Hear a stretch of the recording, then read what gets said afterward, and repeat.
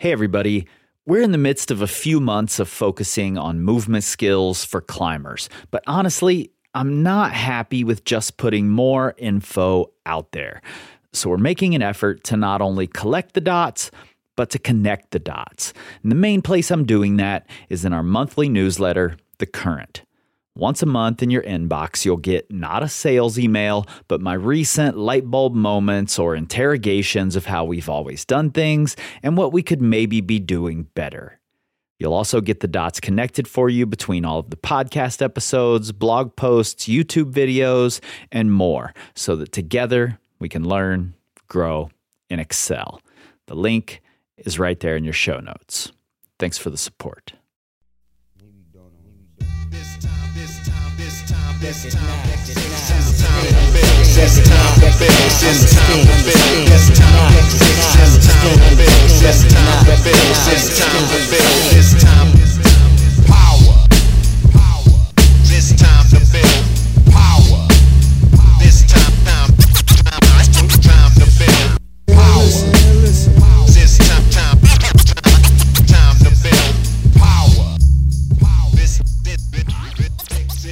What's up, everybody? I'm your host, Chris Hampton, and welcome to episode 3 of the Power Company Climbing podcast, brought to you by PowerCompanyClimbing.com.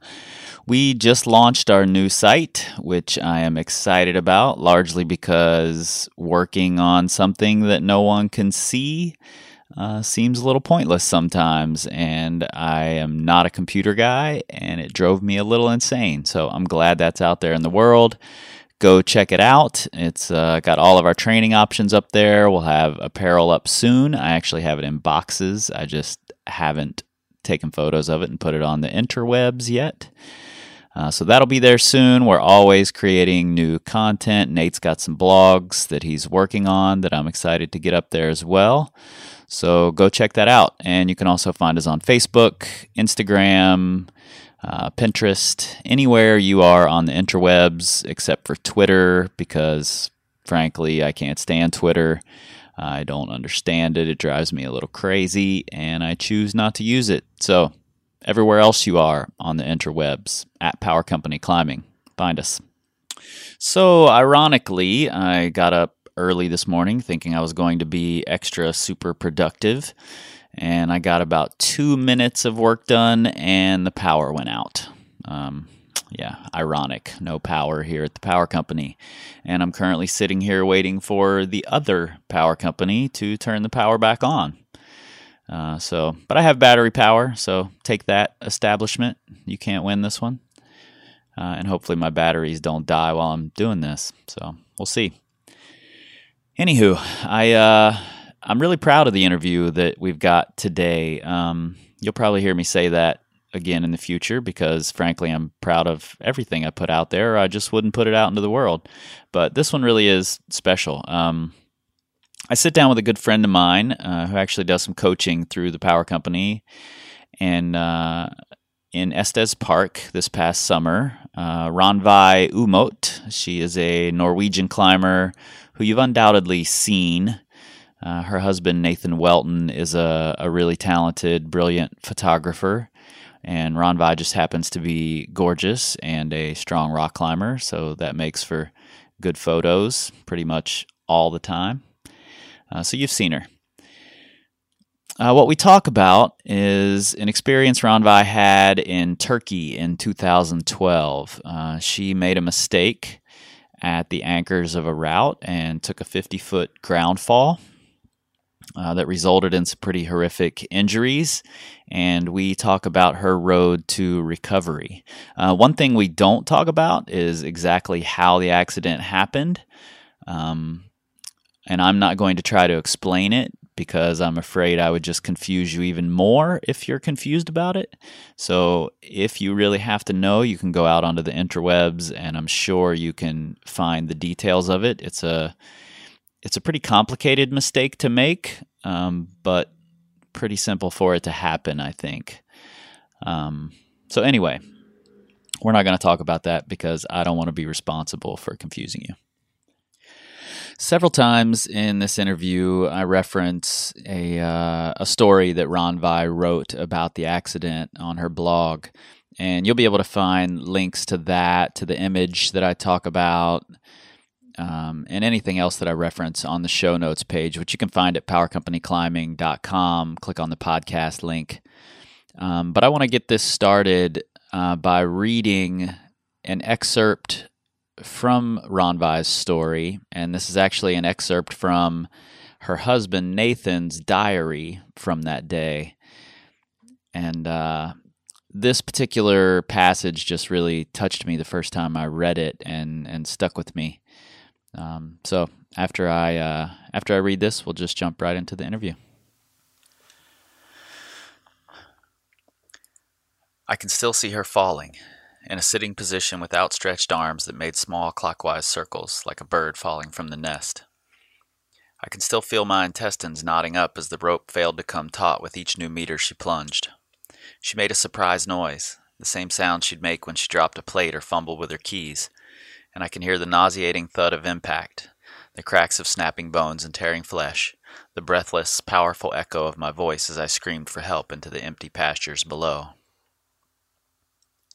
I can still smell her blood as it poured from her head and into my hands, soaking my clothes and flowing down the limestone. I remember slipping in it, unable to steady myself as I tried to stabilize her spine. I remember the feeling of the blood drying on my skin, tugging at my hair every time I moved my arms or legs. I kissed her forehead, and the blood dried in my beard, and I was reminded of it as I cried because my face contorted and it pulled on my whiskers. An eagle circled overhead and the air was still, but I felt like all the world's chaos and violence had landed on my shoulders. Everything had suddenly become so unbearably loud. I remember the primal, metallic taste of fear. She had bones coming out of her ankles, out of her elbow, and both her feet were grotesquely twisted 90 degrees to the side. She was paralyzed from the waist down. Her hip was broken, her back was broken, her feet were broken, her teeth were broken, and she had a deep bloody gash on her head. She was shrieking into that blazing Turkish sun. "Where am I?" she cried. "What happened?"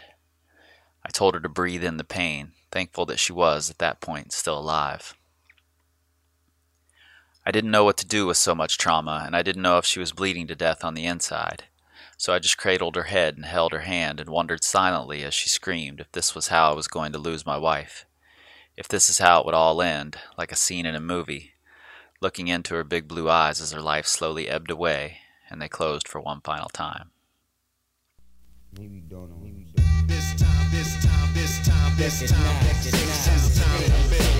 But the training part, like the fight, that happened like I think almost immediately when I woke up in the hospital. I was like, it was, yeah, I needed to know that I did everything I could do.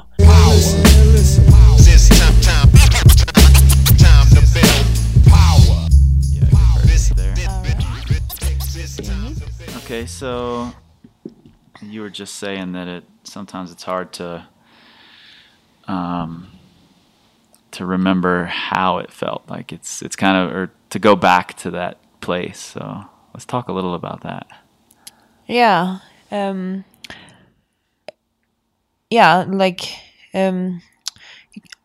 it can be hard to like remember how it actually felt. Like I don't want it to, like, if I'm gonna explain what happened, I don't want to like make it sound like nicer than it was. And sometimes it's hard to like tap into like how it actually was and not just make it like, oh yeah, I recovered, everything is good now. And yeah, like through the whole process, it could be kind of hard actually to tell people how I actually felt, because you want to say that everything is good, you want to be positive, you want to like, yeah, I'm doing better. But like a big part of you is still like, no, it sucks. It's yeah, and you're dealing with a lot of pain and dealing with a lot of like issues that can be hard sometimes. Yeah. So, and it was it's a hugely inspirational story to a lot of people. and it was pretty heavily publicized. And your husband Nathan, who's an amazing photographer, took these really great photos of the rehabilitation process, and you wrote this great story. And his part of your story that he wrote really sticks into my head. I think about it pretty often, actually. So do you think it being as publicized as it was, even though it was you doing a lot of the publicizing it because it is such an inspirational story, do you think that kind of leads your memory to different places than it might have otherwise been? I've been like really conscious about that the whole time, trying to like make it real, like tell people how it was, and like in the middle of the process,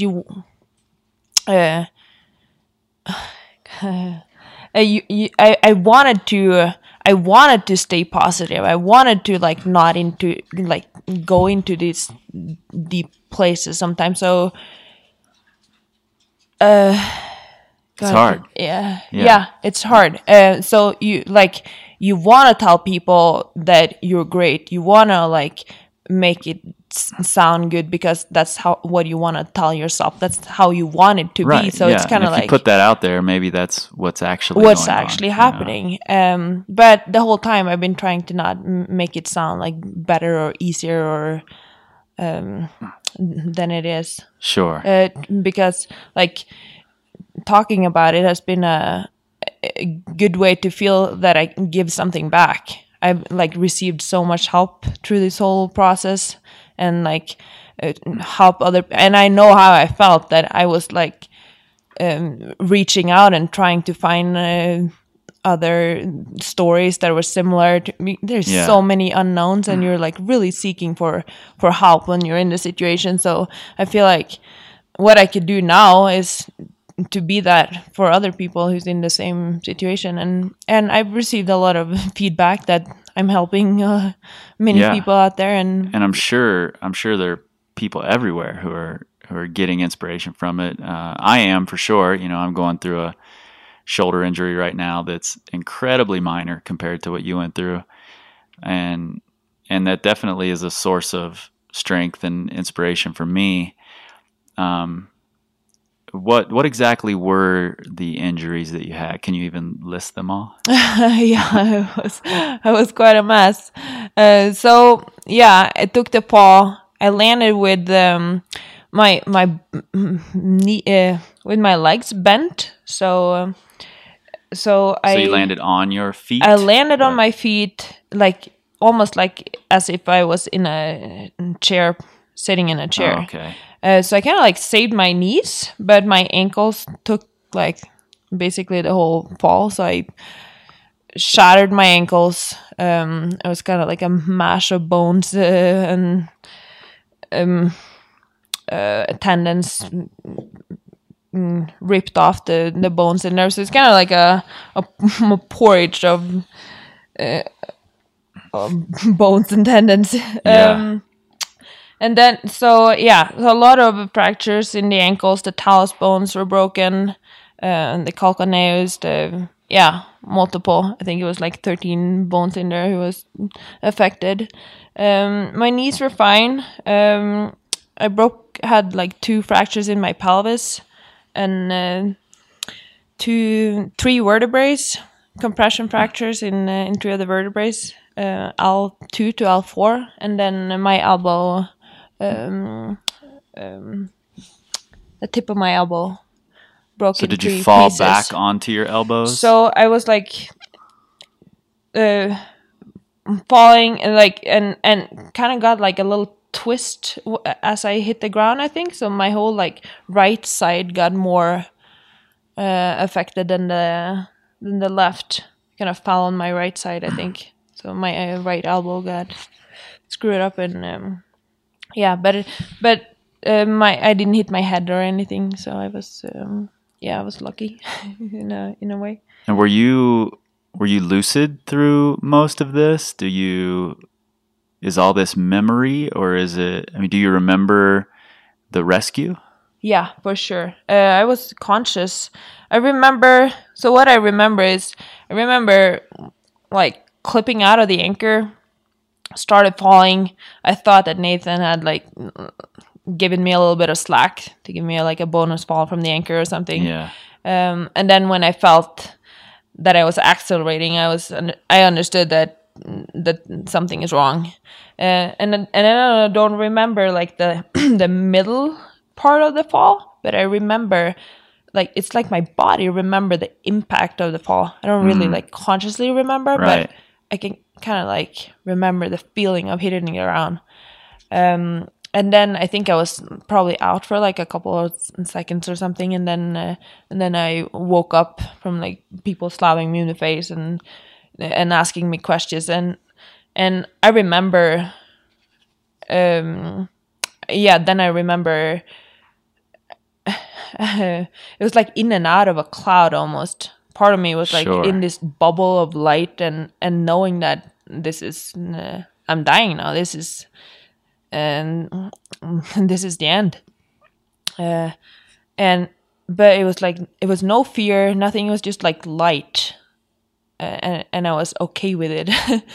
And then, like as people were talking to me, and I had this voice in my head telling me like, no, it's too early. You're not ready. Yeah, and your then body's going into survival mode. yeah.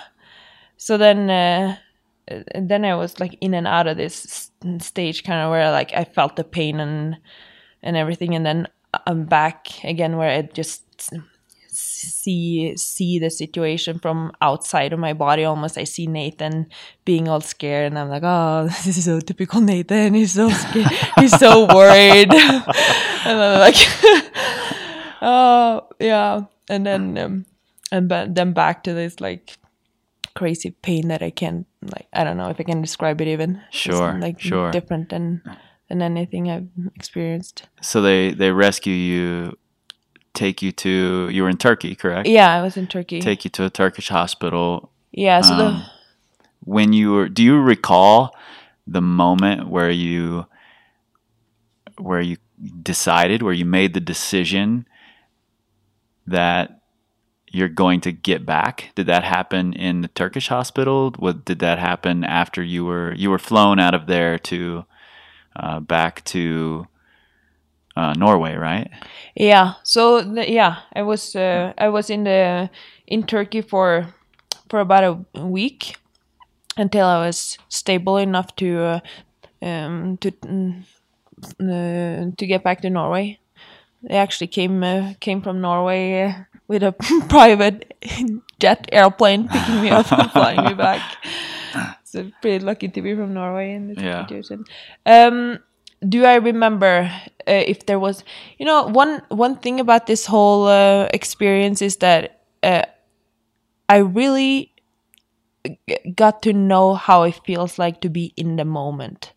Yeah. There's not a lot of room to think about other than right now. So it was like, I think it's probably like a survival mode that happens. So it was I kind of had the feeling the whole time that I am gonna, at one point, I am gonna survive this. I am gonna go through this, whatever happens. Right. If I lose my spirit legs, was still there. Yeah, that's exactly. I felt like pretty right afterward that I knew just in myself that whatever happens, I'm gonna get out of this somehow. With legs, no legs, climbing, no climbing. I still have your spirit was there. You knew that no matter what was going to happen physically, that you were going to come out of it the other side just fine. Yeah, for sure. And I'm not gonna say that I was never scared. Of course, being active is such a big part of my life. Sure. And I was terrified, of course, of losing all that. What were the doctors telling you? And I'm sure that first few weeks, it was probably, there wasn't a whole lot of prognosis being given because they were still figuring things out and working through things. But when did the doctors start telling you, and what did they tell you about what your athletic future might look like? They didn't even want to talk about it. I had so many questions. I was probably like the doctor's nightmare. I wanted to know like everything, and yeah, in the beginning, like they were just like, just forget about climbing, forget about everything right now. You're just so lucky to be alive. So there wasn't a lot of, especially for my ankles, there wasn't a lot of prognosis because it was right. There's so many bones and jelly in there that has to come together, and hopefully it would come together enough so I would be able. They thought that I was going to be able to walk again, and then, but it was like back and forth a lot. The first, I would say 3 weeks to a month, you can have like, even if they put you back together, the bones are back in your body and you're screwed back, it's like you can have complications. Like my talus bone was broken, which doesn't have a lot of blood supply. So like before things stabilize, you kind of don't really know if it's going to heal up correctly. And yeah, so you can, if you go online and read about this, you can read all these horror stories, where people have to amputate. And yeah, sometimes that's a really bad idea. Yeah, sometimes that is really bad. It's lucky that your story's out there, though, because your story's a positive story. Yeah. in this internet sea of horror stories. Yep. So there's maybe like after about a month, I would say, I was back in Norway. Things started to like. Started to like stabilize itself a little bit, and I knew that my back was gonna probably not be pain free, or I didn't know if it was gonna be pain free, but I knew that I didn't need to like have any surgery on my back or anything like that. And my pelvis, it was just about time for it to grow back, and try to do as much as I could to later on in the process to make it pain free with exercises. And yeah. So there's an image. It might be my favorite image from the whole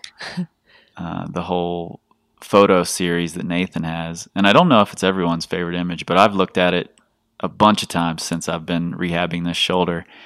And it's just an image of your arm up, above the headboard of the bed, and you're holding 2 weights in your hand. And I don't even think you can see your face in the image. It's just your hand sticking up over the headboard. Yeah. And that image speaks to me of so much resiliency and determination.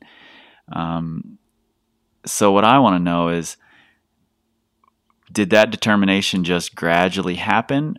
Was there a moment where you decided you were going to climb again and it was going to be better than it was before? Or is that something you held off on making any big goal, and you just waited to see while fighting the whole time?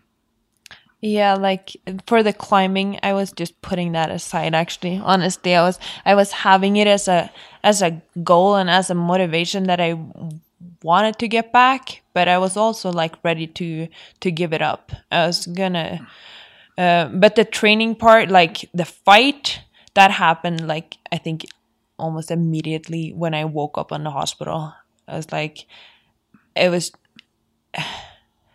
Yeah, I needed to know that I did everything I could do to make it, like, this situation to come back. I know that I wouldn't be able to live with myself if I heard like 3 years later that I could have done more. If I did more, you would have like recovered more. You would have just worked a little harder. Yeah. Yeah. And that happened like immediately. I just knew that whatever happens, I'm going to do the best I can. And I'm going to have to like dig deep to find that. And like, I'm sure like when I asked for those weights, everyone was like rolling their eyes and be like, what? She has one arm that she can move and she's going to lift weights. Yeah. But for me, it was like, I think more than anything, just a thing to like remember who I was. Remember in the really like important. the hospital, everyone is like, yeah, oh God, you like. I just want to remember who I was, basically, and that I was gonna fight hard. Yeah. See, for me, I went straight to the couch after my shoulder injury and just ate ice cream. Maybe that's because that's who I am. I don't believe you, Chris. So fast forward a little bit, you're back to rock climbing. What are those first moments back on a rope like, and how do you convince yourself to even do it? Didn't need to take a lot of convincing. I knew that I wanted, as fast as I was ready to try, I wanted to try. I was really excited actually to just I approached it with an open mind. Either I like this, if I hit it, I'm not like, if this takes more than it gives, there is so much other stuff to life that I could do. I get interested in a lot of things, as long as I put my mind and energy into it, I can get into other stuff too. So I approached it kind of with like an open mind, and I was curious. Was I gonna be scared? How was it gonna be? And how was it? Yeah, how was it? At that point, it was like really hard to walk.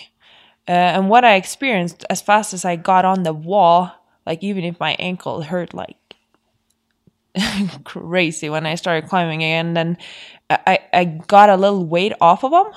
And I could use my hands. I felt that I could move, so it was almost like a release to like, I can move. I don't need to have this. It hurt less than walking, which felt really good at that point. Yeah. And I also think that all the pain while I was doing is kind of like released a little bit of adrenaline. Sure. So it was kind of like a painkiller to a natural painkiller. Yeah. And what about your mental state? I know those first times were on top rope. Oh yeah, for sure. What was it like when you decided to get back on lead again? Yeah, that whole process is it's been taking a lot of work and a lot of time to get like comfortable. That you're still working through. Yeah, I'm still I'm good. I would say I'm good now because I've spent so much I've been so mindful about my fear. I've been like picking apart what am I scared of? And I was, you could hear me like my death screams falling like 1 meter in the beginning. And in the beginning it was like real too, because I couldn't really take a fall. My ankles wasn't ready to handle the impact. Sure, so it's both sure. like a fear of hurting in the beginning, because I went through so much pain that like the thought of hurting more was just like no. Yeah, so, no kidding. So it was like a process of like finding out what am I scared of? Is my fear legit? Should I like listen to it, or is this something like that I can work through and it's gonna be beneficial for me to not listen to this fear? So I just kind of like approached it like everything else I do in climbing that I want to get better. I was thinking like, oh, okay, accepting that I am really scared of falling, and I'm not gonna think that it's gonna go away, that I'm gonna like be fearless. But I knew that I had to like find a way to live with it, to deal with the fear instead. So Yeah. I approached it like I was strength training, and like really You systematically went after it? worked with it, and with a intention of getting better, not get rid of it, but get better at it. And I think that helped me. All like being conscious about your fear and like facing it instead of like what maybe I wouldn't even have done this, like being worked so much with my, it's natural to be scared when you're climbing. Yeah, and I think it's important that you just said get better at it instead of get rid of it. Yeah. So many people just think that the people that they see climbing these hard grades and taking big falls aren't scared of falling. Yeah. But I'm still scared of falling, Yeah. and I tell people that all the time, and they can't believe it. And I imagine that you, having had the accident, will likely always have some fear there, but that you broke it down into, I just want to get better at it. Yeah, I want to be able to manage it. That's really important. Yeah, I think so too. And I think that would like be an advantage for all climbers to because at one like level or the other, unconsciously or consciously, we have to deal with fear when we're climbing. So I think I think it was a good thing for me to even if it was hard especially in the beginning, to go through it. I think it was really good for my climbing, like now. Yeah. Did you take any like specific steps? Like, were there practice falls that you were taking, or? Yeah, for sure. So in the beginning, I was top roping. When I was ready to lead again, I would start taking like. I was always climbing overhanging routes just so I knew that I wouldn't like save your ankles. Yeah, save my ankles. And that I would, yeah. So every session I had, one of the goals before the session would be over was to take so and so many falls. So that was what I would do in the beginning. Just start small, take like a little fall and then make them longer and longer, and set a set. Sometimes I would set a set of like, okay, I want to have like 5. I want to fall 5 times at least before the session is over. Stuff like that. And then after like I was confident with just letting go, like looking down and letting go, I was still scared of like letting go as I was doing a move. So I would like when you're a little out of control. Yeah. So I would like just make it a little harder and a little harder. And I think it was important to me to just try to be more comfortable push myself out of my comfort zone and like try to be conscious in that state, to just be more comfortable when I was not. When speaking of being more comfortable when you're not, we talked a little earlier over breakfast, and you were talking about something I hadn't really thought about, but it makes perfect sense, is that Nathan, being your main climbing partner, he was sometimes more scared than you were. Was that the case when you're taking these practice falls? And oh yeah, for sure. For a long time in the beginning, it was both like good and bad. It was always good to have someone who kind of like knew what I went through, so you don't need to like explain all the time. It's kind of good to just have someone there who knows. But at the same time, he'd been through such a like trauma, and he was dealing with like post-traumatic stress for a long time. I think the whole process was like way more mental, like with fear. He experienced a lot more fear through the whole process than I did, I think. Sure. And so your body was just my body doing was what it had to dealing. do. Yeah. And Nathan had to watch it all happen. And I'm sure the photos were a good way for him to deal with it. Yeah, I think so. It's not only a documentary process, but oh no, for sure. I was kind of like I wanted him to document the whole thing. It would be because I knew like that I wasn't in a state. I wanted to remember it afterward. So I was sure. Yeah. So for him, I think it was hard for him to let go. He saw me almost die. He didn't want to like see me hurt again, so he'd be like a little more protective than normal. Sure. And that was good in the first state, but at a certain point you kind of like have to get out there, have to try, have to get over your head and and you just have to be scared. So I think climbing with other people who would see me without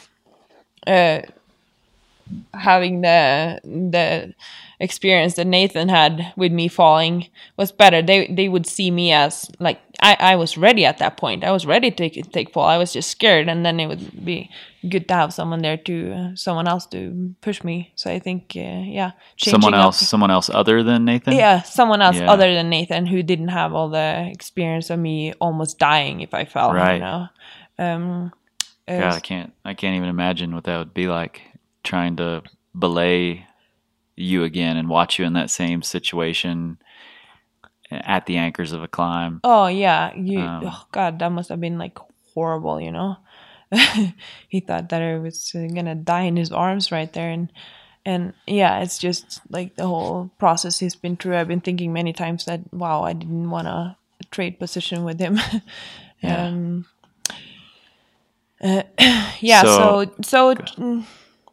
Changing after when I was ready to like take falls again, I think it was good to change up partners, climb with other people, and the same for Nathan. He had a lot of stress actually and fear of falling too when he got back into climbing.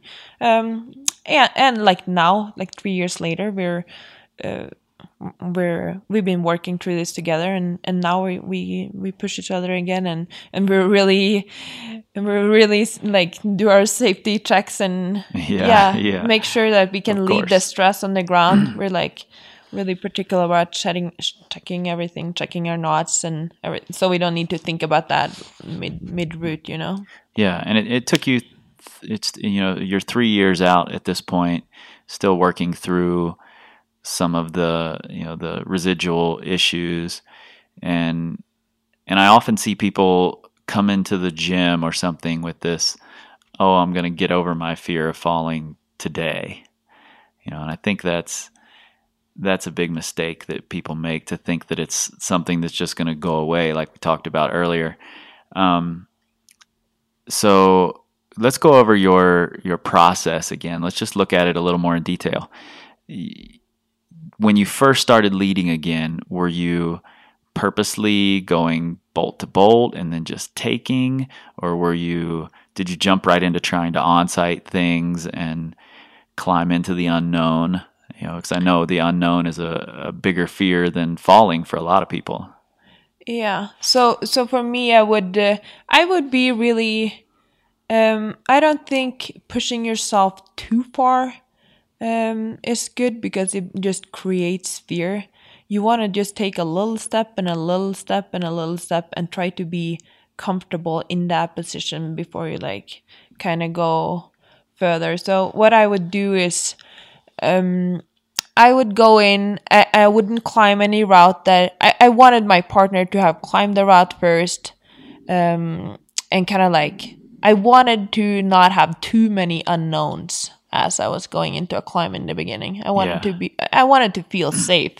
And I think like the first part of getting into climbing again was to try to feel safe before you feel unsafe. So I would be like climbing these overhanging routes, telling myself that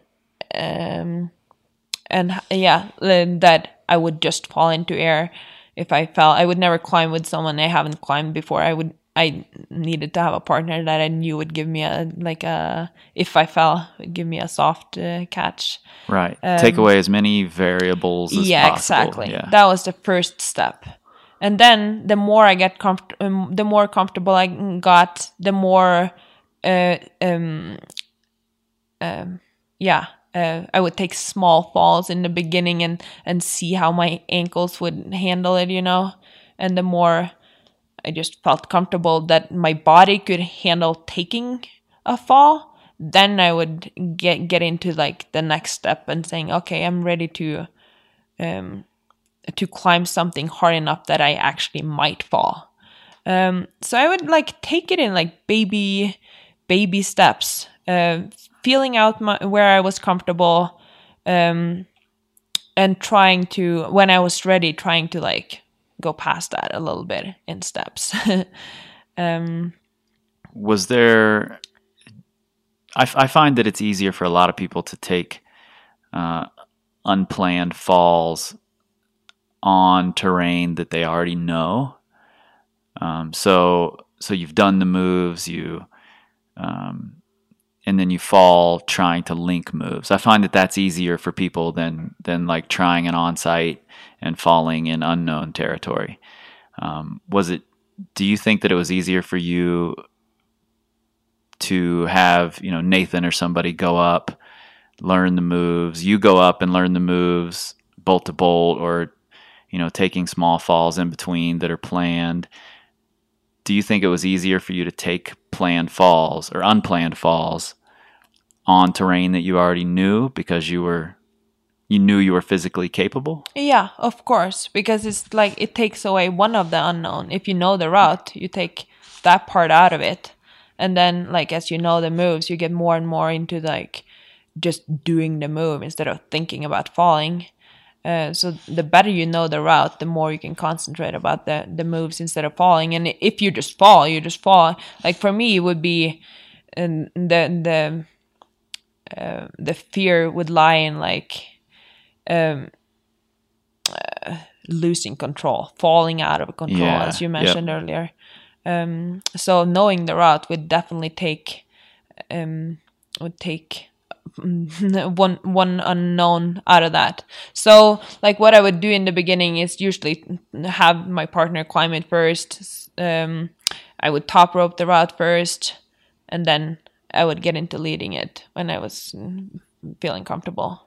Yeah, and I think a lot of people, even people aren't coming back from injury, can take a lot away from that, because, like I said, people just try to get over this thing in a day. Yeah. And it doesn't work that way. Sometimes it could take months or years, or, but as long as you're taking it in baby steps, little bite-sized chunks, and just working through those little pieces at a time. Yeah, and I think for me, like, a big part of dealing with it is just to accept that you are scared.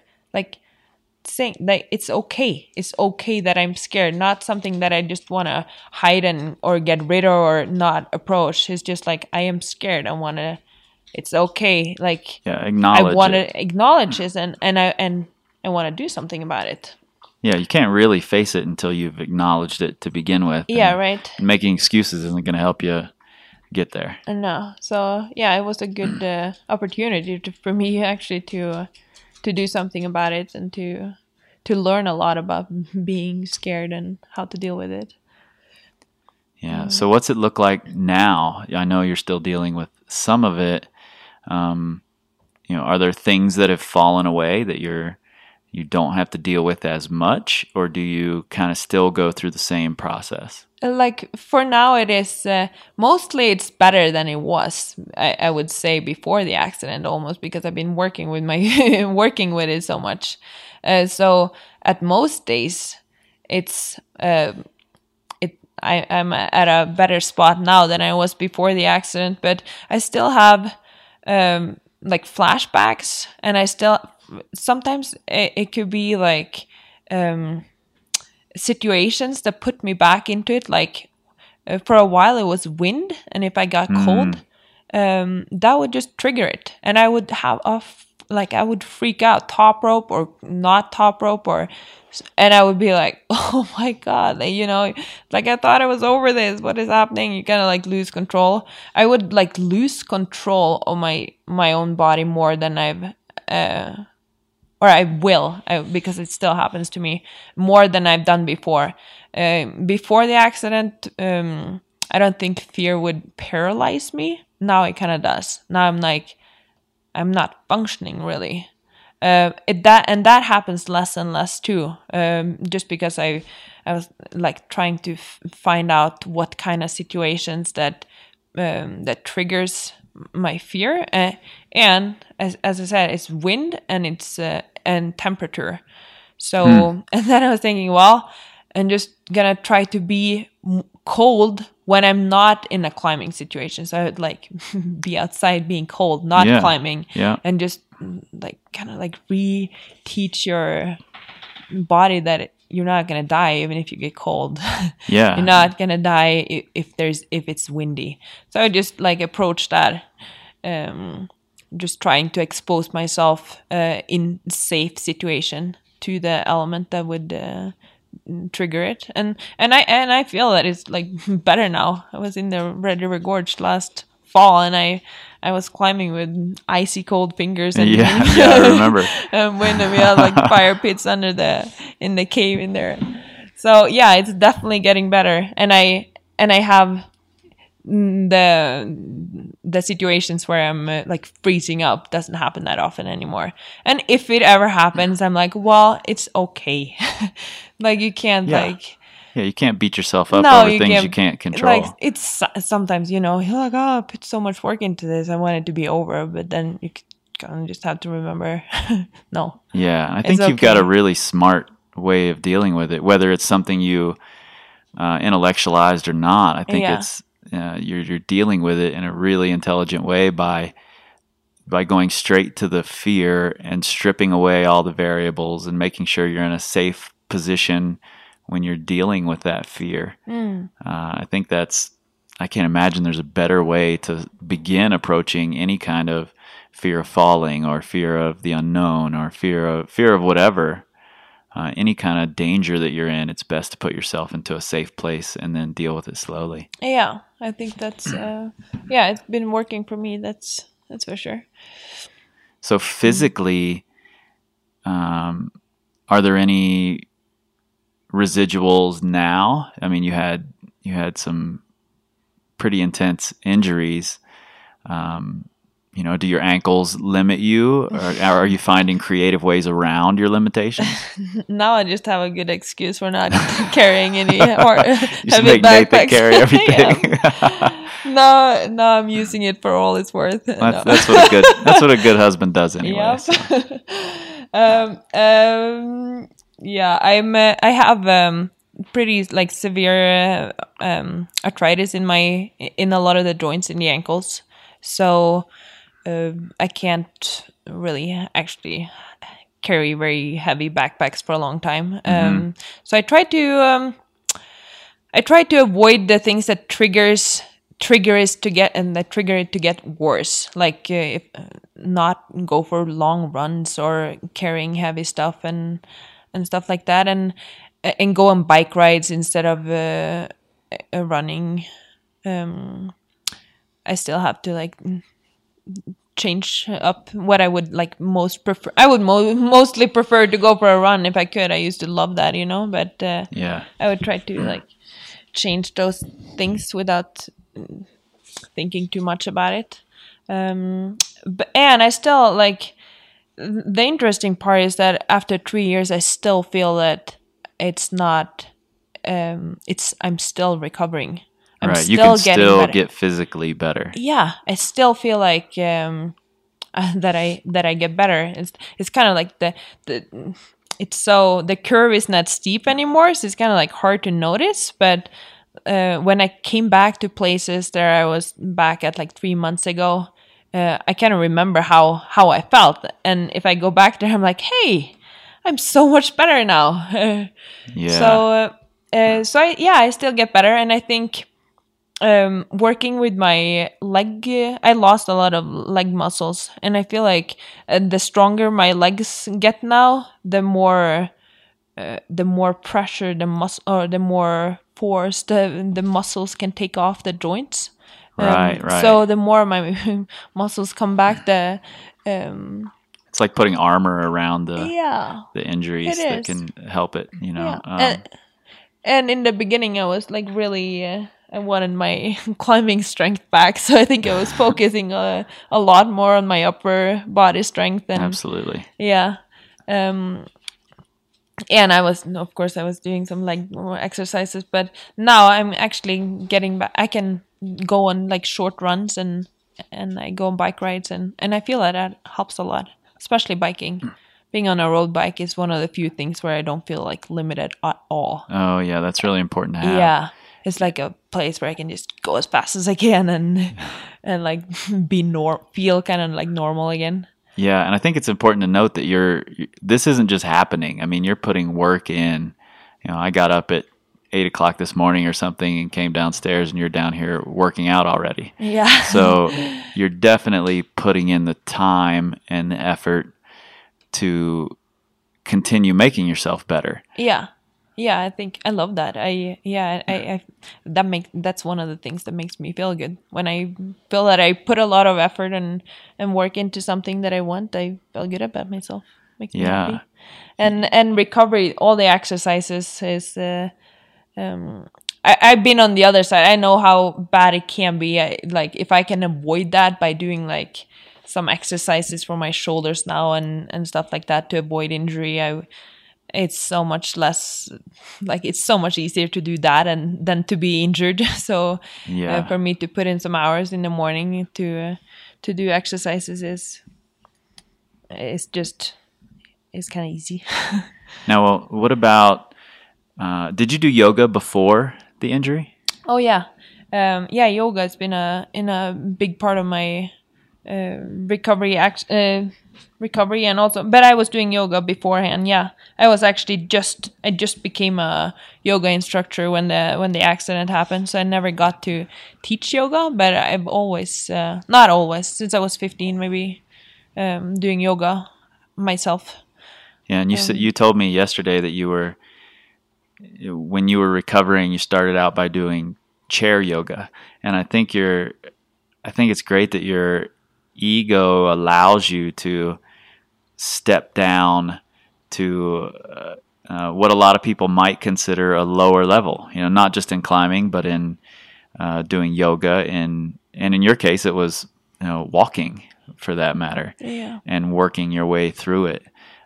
Is yoga something that you feel is instrumental in the physical and the mental and the psychological aspect of coming back to climbing?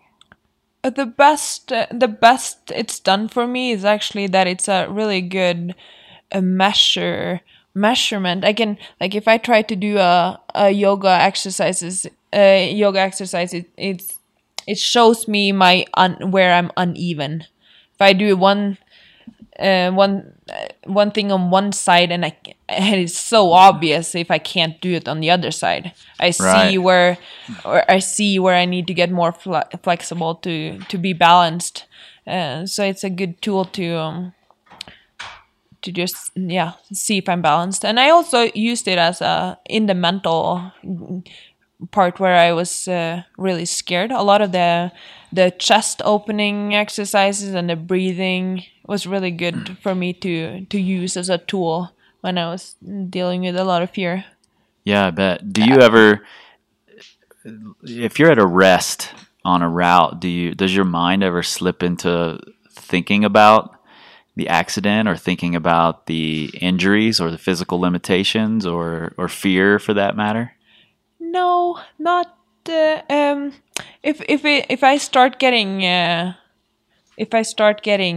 like scared, if I feel my heart beats, if I'm scared of a crux that is coming up or something, that's like I try to at least like concentrate about my my breath instead. And I think yoga, like learning all this like different breathing exercises, has been a good.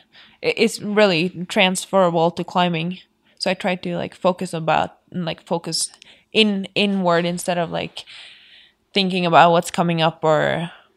Yeah. So you're using the things you practice in yoga. You're practicing those while you're climbing. Yeah. Calming yourself down. Yeah, for sure.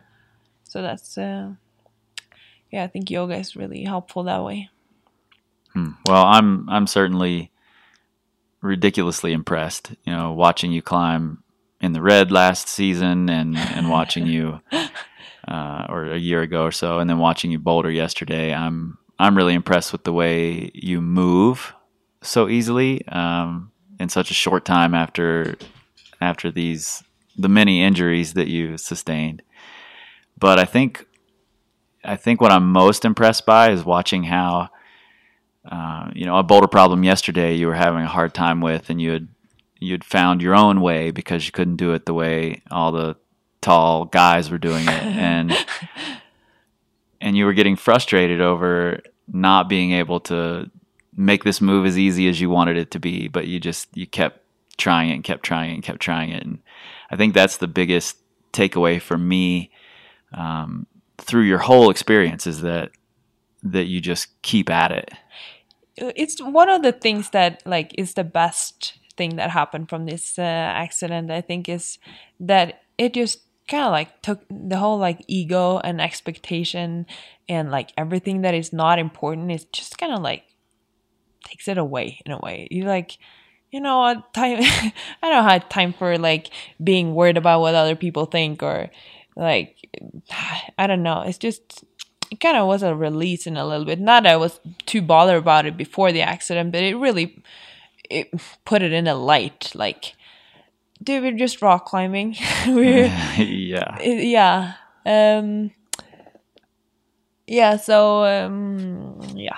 Okay. Well, thanks for Thank you. sitting down with me and being nice enough to let me bother you and force you to talk about these things. Thanks, Chris. Wow. I don't listen back to these things until I'm putting them out into the world for you. And when I listened back to this conversation with Rannveig today, I was really struck by how powerful the story is, and how amazing a job she does at putting into words the mental process that she goes through to deal with all these fears from an obviously horrific accident. And I really think a lot of people could learn from her story and her process. So if you have somebody in your climbing life who suffers from, fear of falling, of failure, of fear of success, fear of the unknown, whatever it might be, send them this way. I really think they could learn something from this conversation. So, big things happening here. If you haven't checked out the new site, go do that, powercompanyclimbing.com.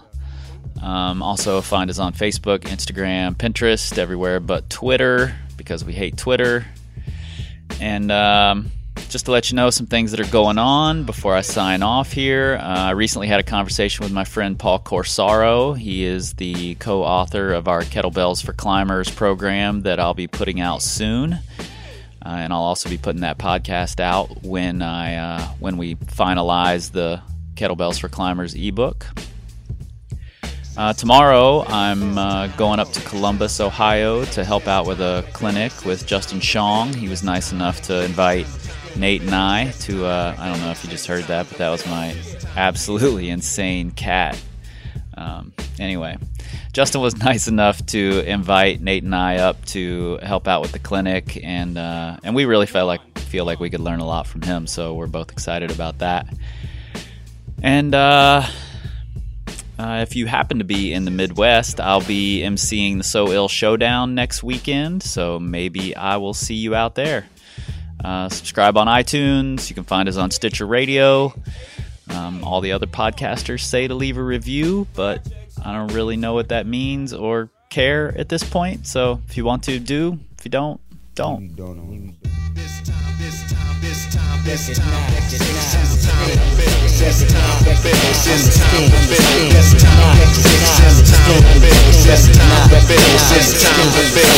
time